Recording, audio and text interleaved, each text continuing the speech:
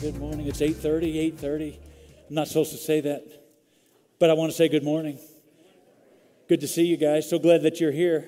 And I want to welcome those that are joining from one of our campuses, one of our maybe campuses in the city of Austin, or of the 13 campuses we have located in the correctional facilities.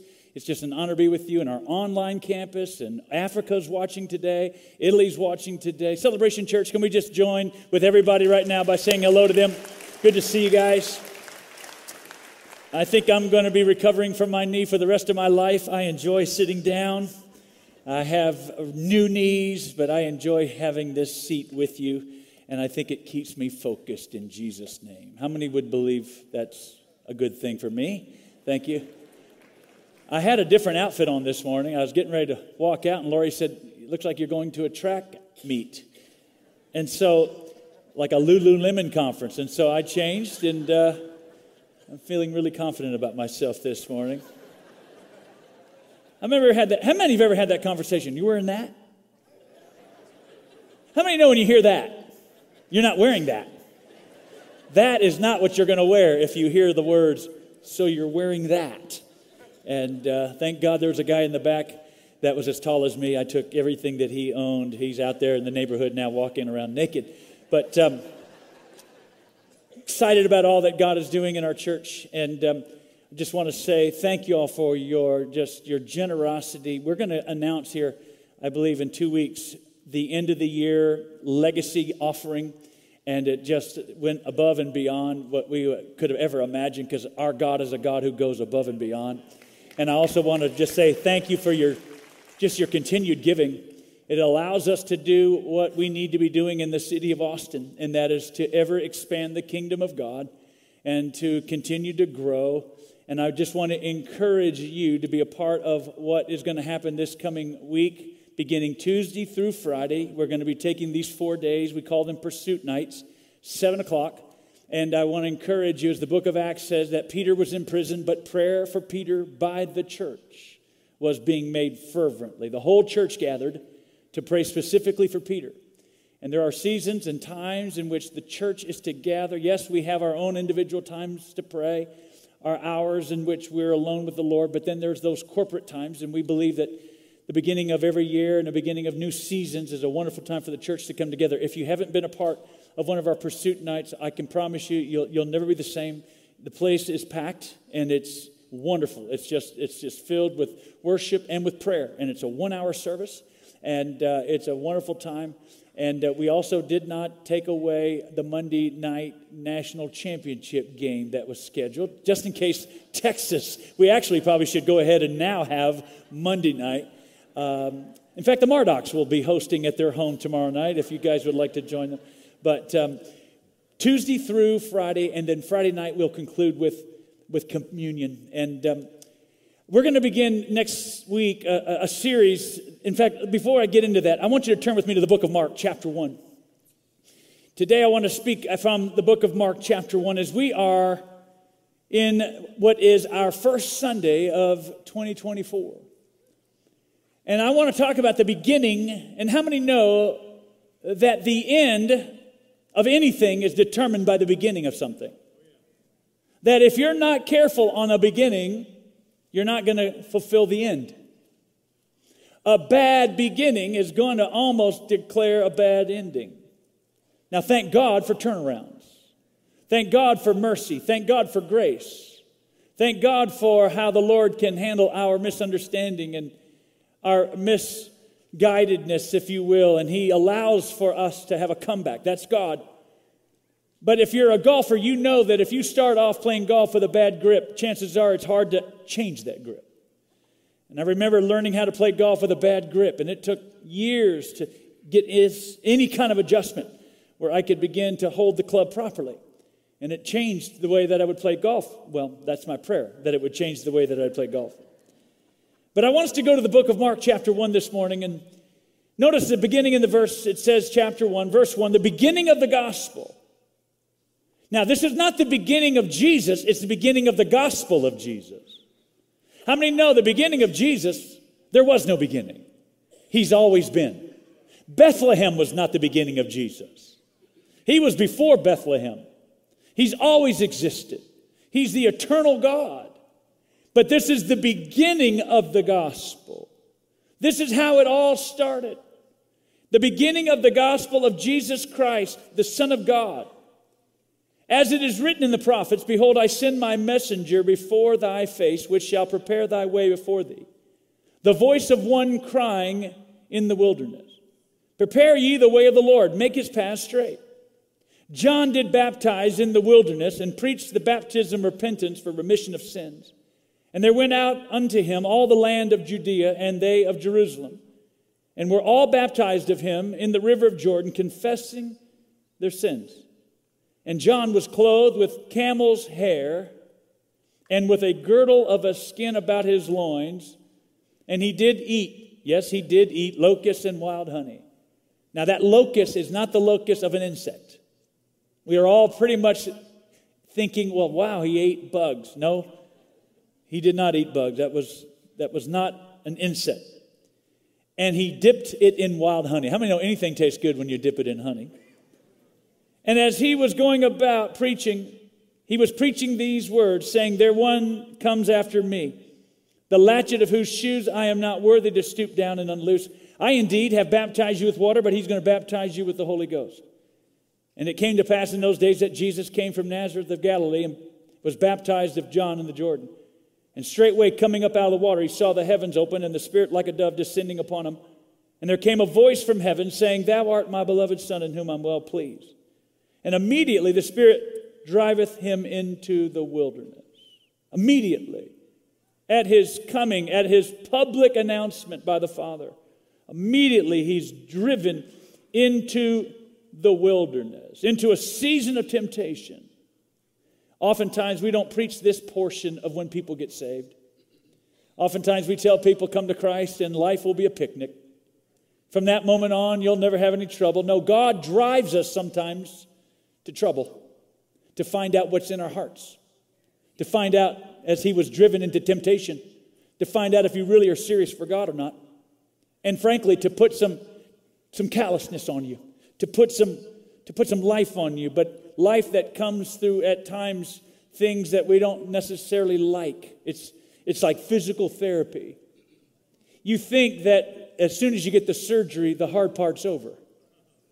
How many know you're just beginning? And oftentimes when you come to Christ, we think the hard part's over. No, you're just beginning your physical therapy. I'm living that experience right now. And the Bible goes on to say, as he was driven into and by the Spirit into the wilderness, he was there in the wilderness 40 days, tempted of Satan.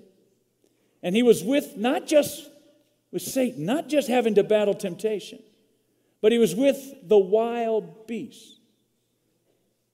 And the angels ministered unto him. How many are thankful that whatever God puts us into, he's there to walk us out of? That he is the God who's gone before us and he gives us exactly what we need. And there may be wild beasts, but there are angels among us. And as there were angels ministering to him, now after that, John was put into prison. Jesus came into Galilee preaching the gospel of the kingdom, saying the time is now, it's fulfilled, and the kingdom of God is at hand. Repent and believe the gospel. Now as he walked by the Sea of Galilee, he saw Simon and Andrew, his brother, casting a net into the sea, for they were fishers. And Jesus said unto them, come after me, and I will make you become fishermen of men. And straightway they forsook their nets and followed him. And when he went a little bit farther, he saw James, the son of Zebedee, and John his brother, who were also in the ship mending their nets. And straightway he called them, and they left their father Zebedee in the ship with hired servants and went after him. I want you to notice the first group were casting their nets. The second group were mending their nets. If you will, God was needing evangelists to spread the word, but he was needing pastors to bring healing to those who would come to God. He wanted to keep what he reached. How many know it takes all of us to do what God wants us to do? There has to be people that help expand and move the kingdom forward into territory that has never been before. But then it also requires if you will, the service after the sale. How many have ever bought a car only to discover the dealership's no longer there? They're gone. You're looking for the service after the sale. You want that warranty. And that's what God says. I need those who mend nets. Those who not just are casting nets, but those who can help bring healing and bring strength and bring order to the people that have been caught into the net, if you will, the gospel net. And they went into Capernaum, and here's where we now begin to get to where we're going to go. And he went into Capernaum, and straightway on the Sabbath he entered into the synagogue. Jesus is now coming into his very first public ministry opportunity. And he's not going into the public square. He's not going into society. He's going into the synagogue. He's not going where, if you will, the unclean people are. He's going where the people that are supposedly clean are. And as he enters into the synagogue, he begins to teach. And they were astonished at his teaching, for he wasn't like the scribes, but he was teaching with authority. The scribes were people who were teaching not from experience, but from their head. The scribes were those religious leaders, but often spoken of in a negative. They were not speaking with clarity. They weren't speaking with, if you will, an attitude of definitiveness and absolute truth. They were speaking out of even their own questions of their own heart. They were speaking out of their own wrestling with Scripture and their own belief in God. Therefore, they didn't have any authority. Therefore, they didn't have any absolute truth. Therefore, they were probably ministering questions more than they were ministering the gospel or the good news. And as he was speaking, they said, "We've never heard and never been around a man like this speaking with such authority." And there was in their synagogue, there was a man who had an unclean spirit. And he cried out, saying, verse 24, "Let us alone. What have we to do with thee, or thou, Jesus of Nazareth? Art thou come to destroy us? I know thee who thou art, the Holy One of God." And Jesus, it says, rebuked him, saying, "Hold thy peace and come out of him." And when the unclean spirit had torn him one last time, convulsed him, mangled him is what the original Greek means. When he took one more punch, how many know the enemy's going to take one more punch at you? As he had one more attack on his life, it says he cried out with a loud voice, and that spirit, that unclean spirit, came out of him. And they were all amazed, insomuch as they questioned among themselves, saying, "What is this? We've been to this church, this synagogue for so many years. We've never seen devils cast out of people before." How many know the first place that Jesus cast the devil out of was the house of God? Be careful in this room this morning. You might be sitting next to one. They said, "We've never seen anything like this. What is this? This is a new doctrine? Is this a new teaching? Is this a new expression of God? What are these commands? What is this doctrine? For with authority commandeth he even the unclean spirits, and they obey him." In verse 28, and immediately his fame, his influence began to spread abroad throughout the region round about Galilee. I want us to look, as we come to this portion of Scripture, Mark 1 through 28. It's amazing that at the end of him casting out an unclean spirit, him dealing with demonic powers, the Bible says at that moment, immediately his fame began to spread. In other words, it was in that moment that people began to gather around Jesus. And they wanted to be around Jesus because not only was, of course, people being delivered and people were being healed and people were being set free from what was a demonic oppression, a demonic possession, a demonic force.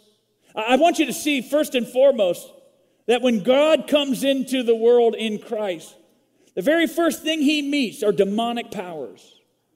It's amazing that the people hear Jesus and they're amazed at his authority. But the demons, they're not amazed. They're not astounded. They know who he is.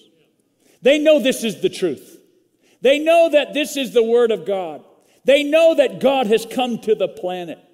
And where they have been able to hide, at the presence of light, darkness cannot hide. All of a sudden now they realize the gig is up. Their time is up. We know who you are. It doesn't say the people knew who Jesus was. They just knew he had authority. But how many know, if you don't know who God is, I'm going to tell you, the devil knows who God is. And he knows that he is Jesus. The devil knows, the enemy knows, darkness knows that he is the Holy One of God. If you're struggling with who Jesus is, can I just help you with that struggle? Just look at what Satan believes about Jesus. Just look at what darkness believes about Jesus. Just look at what the enemy believes about Jesus. And even from there, you can begin to build your case for why you should believe in Christ. But what I want you to see is, even as we're talking about next week, growing stronger and stronger. In fact, we're going to start a brand new series. I want everybody to make plans for the next several weeks. In fact, it's going to be the theme of the year. We're going to be talking about being a strong Christian. Come on, say those two words with me. Strong Christian. Because the Bible says immediately Jesus, his ministry became stronger and stronger. His fame didn't just spread, his ministry, his word, his miracles, his power, it began to spread. It just got stronger and stronger until it went throughout the whole region. The Bible says in Luke chapter 2 and verse 52, it says that Jesus increased in wisdom and in stature and in favor with God and with man. In other words, the key to even Christ being God and man was that he increased, he grew. He got stronger and stronger. 2 Samuel 3 and 1 says that there was a war between the house of Saul and the house of David. But David waxed stronger and stronger, while Saul's house waxed weaker and weaker. Job says that the righteous, they keep their hands clean, they hold to their way, and they become what? Stronger and stronger. The Bible says in Proverbs 4 and 18, the path of the just is as the shining light. It shines more and more, or it gets stronger and stronger until the day of the Lord. So I want you to know that in these next several weeks, in fact, we're going to start this new series, Strong Christian. God's will is that you would get stronger. God's will is that you would not survive, or that you would not just exist, but that you would live in all of his glory.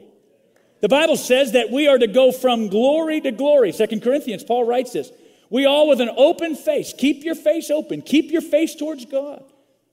Beholding as in a glass the glory of the Lord, are changed into his image from what? From glory to glory. From strength to strength. Even as by the Spirit of the Lord. As the Spirit of the Lord leads, and why is he? And what is he always leading us to do? He's leading us to grow stronger and stronger. David's house became stronger and stronger. Job's house, at the end of Job, that very tragic book, but at the end of Job, Job was stronger than he was at the beginning of the book. Let me ask you a question. At the end of 2024, are you going to be stronger or are you going to be weaker? Are you going to be a Saul or are you going to be a David? Give us a year. Give yourself to the house of God for this year.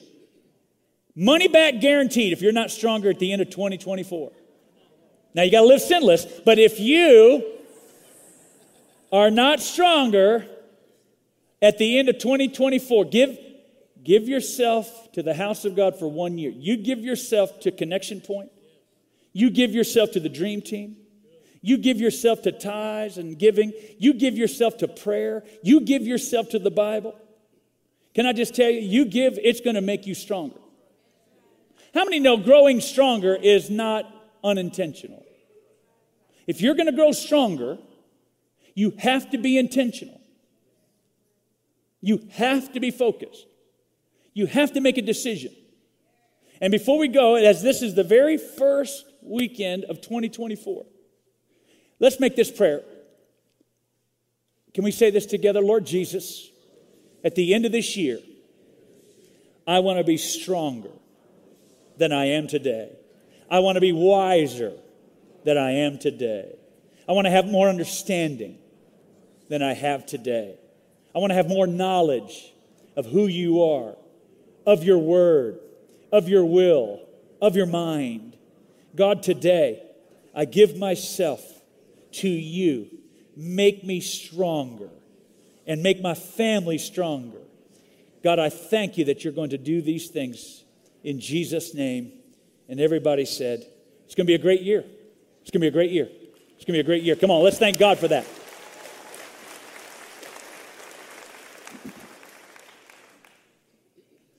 And so, but as for today, looking at that thought, the beginning. This is the beginning. Now, what's interesting is the beginning. We just saw the voices or the people that were speaking for Jesus. You saw Isaiah in Mark chapter 1, the prophet. In the beginning, the prophet. In other words, the divine messengers of God. Those that hundreds of years before God even came were prophesying about who Jesus was. Prepare ye the way of the Lord. The second voice we read about was the voice of John. John preaching the gospel in the wilderness, commanding people to repent of their sins, commanding people to turn from their wicked ways. The third voice is you see the voice of the Father.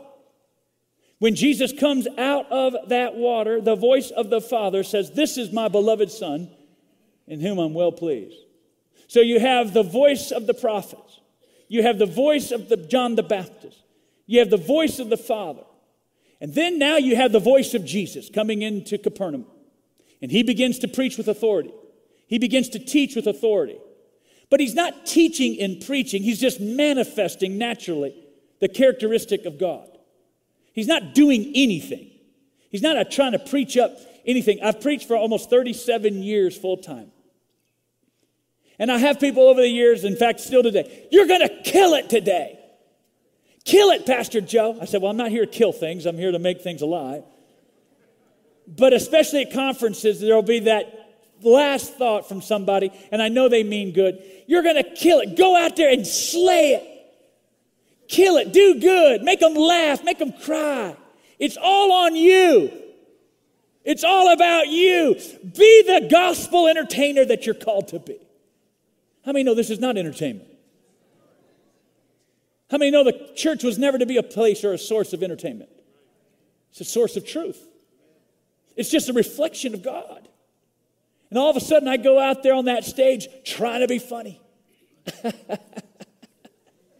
Sometimes Lori will go, "What do you have for funny?" I said, "I don't have anything funny. I don't plan funny. Funny, I hope, just comes along the way. Except for the odd Cajun joke. But when it comes to Jesus, as he begins to teach, and in many places it says he sat down and began to teach with authority. It's what was coming out of where he came from. He had come from heaven. He had stepped out of heaven. And he came to this world that had fallen. And of course, we know why this world had fallen. We know that there's an enemy that showed up in God's creation. And he came, this enemy, Satan, the deceiver, the supplanter. The Bible says Lucifer, with not just himself, but with a third of the angels, had been thrust out of heaven. Demons primarily are fallen angels. They're angels under judgment. And when Jesus comes, he begins to declare his voice. And with his voice of authority, here's the last voice that we see. It's the voice of Satan. And the voice of Satan in the synagogue. The voice of Satan among God's people. The voice of Satan now begins to say, "Who are you?" In fact, we know who you are. You are the Son of God. We know that you have come to destroy us. We know that you have come because you don't like us. You want to end our lives. You want to kill us. We have nothing to do with you. And I'm going to talk to you today because those same lies that come from Satan himself are the exact same lies that get into your spirit.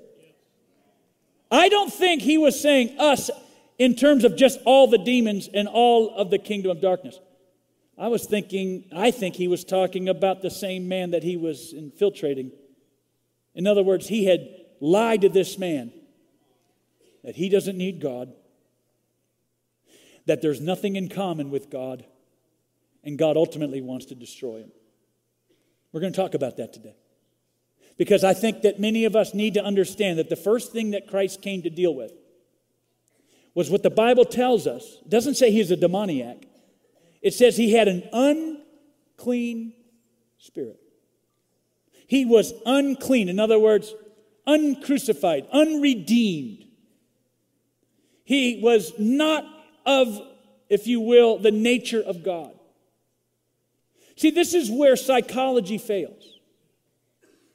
This is where counseling fails. This is where teaching fails. Instruction fails. Education fails. You can't be educated into the kingdom of God. You can't be counseled into the kingdom of God. You can't have enough counselors or psychologists or psychiatrists or medicines to get you right with God. It has to come from God himself. It's a new nature. Do you understand that? It's a new life. This has to be at the beginning. The beginning of the gospel of Jesus came to declare on unclean spirits, you're no longer allowed to dwell here. Because I believe that in this room at 8:30 or 10 o'clock or 11:45, there's probably people with an unclean spirit. And you say, well, Pastor Joe, how do I know if I have an unclean spirit? Let's look at those 3 lies. Let's look at those 3 thoughts. Number 1, I don't need God.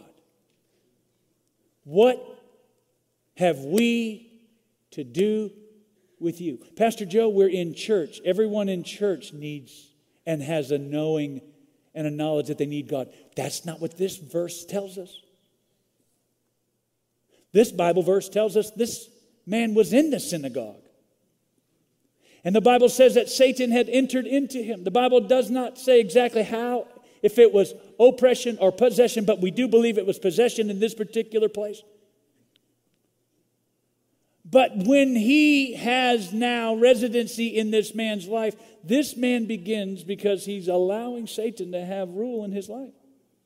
He's thinking like Satan. God, leave us alone. Leave me alone. Leave us alone. Have you ever prayed that prayer? In fact, you might have said, no, I didn't pray that prayer. I said that. It wasn't a prayer. Leave me alone, God. Take your hand off me, God. I don't want you, God. And I'm here to tell you, he won't. He won't, because the reason why God came was he knows what's on the other side. If you and I were to leave the church today and begin to travel wherever we're traveling and see a house or a building on fire, and you know where that fire is going to go, you know that who's ever in that home or in that building is going to lose their life, and someone from the fire says, leave me alone, you're like, I'm not going to leave you alone. Because I know what you are about to experience. And the Bible says Satan blinds the minds of the unbelieving. Satan blinds us from seeing why God came. And the first thing the unclean spirit said was, leave us alone. I really do believe that this has to do with even our own application as it relates to eternal life. I am thankful that God did not leave me alone. Because listen, if he leaves you alone, he leaves you to destruction. He is the only one that died for you. He's the only one that came for you. May this first Sunday, may this first message of 2024 reconfirm to you, maybe you're here today, maybe you're watching today for some odd, strange, just by chance reason. God says to you today, I'm not going to leave you alone. Because I know what will happen to you if I do. How many are thankful the Lord woke you up this morning? Sanka didn't wake you up. Who knows even what Sanka is? That's a different generation right there. You talking about liquid caffeine right there, buddy. God does not want to leave us alone. The Bible says if we confess our sins, He is faithful and just to forgive us of our sins and to cleanse us from all unrighteousness. He came because He knows that we're sinners. He came because He knew that He was going to provide a way of escape. He came because He knew that He was the Lamb of God to take away your sins and my sins. And whoever looked to Him, as Moses, the Bible says, took that stick and raised up that serpent on that stick. Whoever looked to that serpent, whoever looked to that pole with that serpent on it, the Bible says they were healed of their diseases. And as Moses lifted up the pole, as Moses lifted up that stick, so shall the Son of Man be lifted up. And whosoever looks to Him will not die in their sins, but will have everlasting life. Look to Jesus this morning. Look to Jesus this morning. Just look to Him. Recognize that He came. And what Satan first wants to say is, you can go alone. You can't die alone. Because the moment you exit from this world, the moment to be absent from the body is to be present with the Lord. And you will either meet Him as the Lamb of God or you will meet Him as the Judge of God. I know this is very clear. It's very, if you will, authoritative. But that's what they were hearing for the first time. How many of us have been to church for many, many years and have never heard the gospel message? It's almost every week I hear people say, Pastor Joe, I was raised in this denomination, that denomination, but I never heard an opportunity to clearly come to God because I was lost in my sin. That I had to be born again. I never heard with authority that there was the kingdom of darkness and the kingdom of light, and there's no one in between. There's no one outside of one of those realms. You're either with a clean spirit because of Christ, or you have an unclean spirit because of the enemy. Yeah, but Pastor Joe, I'm a good person. And that's where that authority breaks through that cloud of confusion. It breaks through and allows us to see what really is going on in our lives, what really is going on in this world. Here's the second lie. I have nothing in common with God. What do we have to do with thee? The first lie is in relationship to eternity. The second lie is in relationship to this world. My life doesn't need God on a daily basis. I believe that Christ died for my sins, Pastor Joe, but I don't believe that God wants to do anything with my life. Now that is the difference between just surviving, existing, and truly living. Jesus said, I've come to give you life and what? Life abundantly. I've come to give you eternal life.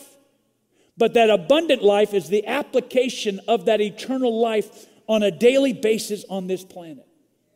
When He said to those disciples, follow me, I'll make you fishermen of men. Follow me. And the Bible says, as these men were laboring in their labor, laboring in their business, laboring in their career, what Jesus came to bring them was a vision of what can happen out of their labor and what can happen with God partnering with them. And instead of just laboring to eat, laboring to provide, laboring to have a house, laboring to have clothes, laboring to have a life, it's a laboring that co-labors with God that begins to make the difference in the lives of people. That begins to have a purpose. The Bible says in 1 Corinthians chapter 1, it says that you were called into fellowship. He calls you to have fellowship with Him. He doesn't just call you to have eternal life. He calls you because He wants fellowship with you. This is why the Bible says that in the last days, many are going to say, Lord, Lord. In fact, Matthew chapter 7, people are going to say, Lord, Lord. He goes, but I'm going to say to them, even though you say, Lord, Lord, I've never met you. You did, of course, you might have healed, you might have delivered, you might have prophesied. But I'll profess to them, I never knew you. Depart from me. You that never allowed me to have complete control of your life. You were a great, if you will, professor. You professed. But there was never out of your life communion with me. And when the devil says through this man, leave us alone, we have nothing to do with you. God, you don't care about my daily life. Psalm 139 says, how precious are thy thoughts, O God. How great is the sum of them. If I should count them, they are more in number than the sand. When I awake, I'm still with thee. Can I just tell you what God thinks? He thinks constantly about you. He thinks about your value. He thinks about your worth. He thinks about why He made you the way that He made you. He thinks about you. He dreams about the dream that He created you with. Every one of us were created. You are not an accident. Your parents may have said you're an accident. And there may be accidental parents, but there are no accidental children. God created you. How many want to know why God created you? Let me see your hand. How many want God to be in your everyday life? He is. He is. That's why those disciples were blown away.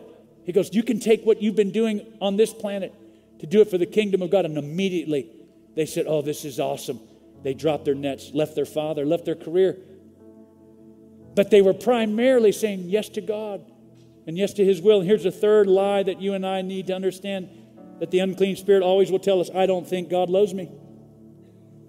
Now, we know that He is going to destroy. In fact, He came to destroy the works of the devil. But what I want you to see is that God, when it comes to you, didn't come to destroy you.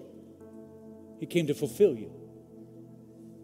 Do not think I came to kill and to destroy, to end your life. Satan ends. Satan destroys. Satan kills. I've come to give you life. The Bible says God, who is rich in mercy. Ephesians 2 and 4 and 5 says, for His great love wherewith He loved us even when we were dead in our sins, has quickened us together with Christ. For by grace have you been saved. And now here's what I want you to see. If you don't allow God to take residence in your heart, you're going to walk your whole life thinking, number one, I can do this without God. In fact, I can do this on my own. And I'm not just talking about God. I'm not just talking about, if you will, spiritual things. I'm talking about you try to go life alone. See, Satan always wants to separate you, disconnect you from people, from the body. Number two, the second thought is, God's not interested in my daily activity. He's not interested in my family. He's not interested in my burdens. He's not interested in my worries, my concerns. That's why the Bible says, cast all your cares upon Him. He does care for you. And the third lie, the third thing that comes through an unclean spirit, this is why we need to say, God, cleanse us. Is that, God, I'm going through something that is very tragic, very difficult, very hard. Could be a cancer, could be a death. God, you must not love me. And the greatest lie that Satan will ever come with is to accuse God of not loving you. He loves you. The Bible says in the book of Numbers, chapter 23, God is not a man that He should lie, neither the Son of Man that He should repent. Hath He said, and shall He not do it? Hath He spoken, and not shall make it good? Behold, I have received a commandment to bless, and He hath blessed, and I can't reverse it. Can I just tell you, this was a prophetic word, even in the New Testament for us today. He says, I don't behold iniquity in Jacob. Jacob had a lot of iniquity. And God says, I am not coming to look at the iniquity of Jacob. I have come to fulfill the call of God upon Jacob. Today, God comes to you today through this word, the beginning of 2024, to say, Lord, I don't want any unclean thoughts about you. Because I don't want this to be a year where we're weaker and weaker. How many know if we're going to have a stronger and stronger year, we got to say, Lord, drive out every unclean thought that I have about you. Guys, if you don't get this right, I don't ever want to hear you say, I'm mad at God. I'm offended at God. He never leaves you. He never forsakes you. It's a lie from the enemy. Don't accuse God of evil. It's an unclean spirit. You understand what I'm saying? I know I sound harsh, But I hear it often. I can't believe God is doing this to me. He's not doing it to you. There are things in this world, and we know where it comes from, the enemy himself. And today I believe that God wants us to leave this day clean, allowing his authority to take residence in our life. I'm going to ask for our pastors at our campuses to come and close in prayer right now. Can we stand to our feet, church? How many want to grow stronger and stronger this year? I want my knee to grow stronger and stronger before I take a little step. Derek, who's a fireman, will have to rescue me right here on the stage. Can we just close our eyes? Can we just for a moment? Maybe one of those areas God spoke to you about. How many of you would say, Pastor Joe, I've got to let God have it all. I've got to let God have it all. That was for me. God, I'm not going to go alone. I'm going with you this year. Number two, how many have said, Lord, you're not interested in my daily activity. There's nothing in common with me. Lord, I know that today you want to be intimately acquainted with everything that I have going on in my life. How many have some cares and some burdens to cast upon the Lord today? Let me see your hand. And then lastly, how many have ever questioned about the love of God? How many have ever wondered, God, do you love me? Because if you do, my son would have lived. If you love me, this would have never happened. If you love me, they would have not died. How many today would need to declare, Lord, that's an unclean spirit, and I will never question your love to me because you are true and you are holy. The enemy's a liar. How many are with me today? Can we just pray this out loud? Lord Jesus, we thank you for your goodness. We thank you for your grace. We thank you that you love me, that you came to me today to not leave me the same. Lord, I'm asking you right now to wash me, to make me clean by the blood of Jesus that were sacrificed on that cross. Lord, today, I let myself go so you can fill me. I renounce every lie. I rebuke every lie. And I receive the one who has come, the Holy One, Jesus of Nazareth. Even right now, by the power of the Holy Spirit, fill me, Lord. Make me stronger and stronger. May this be your year, Lord, the year of grace.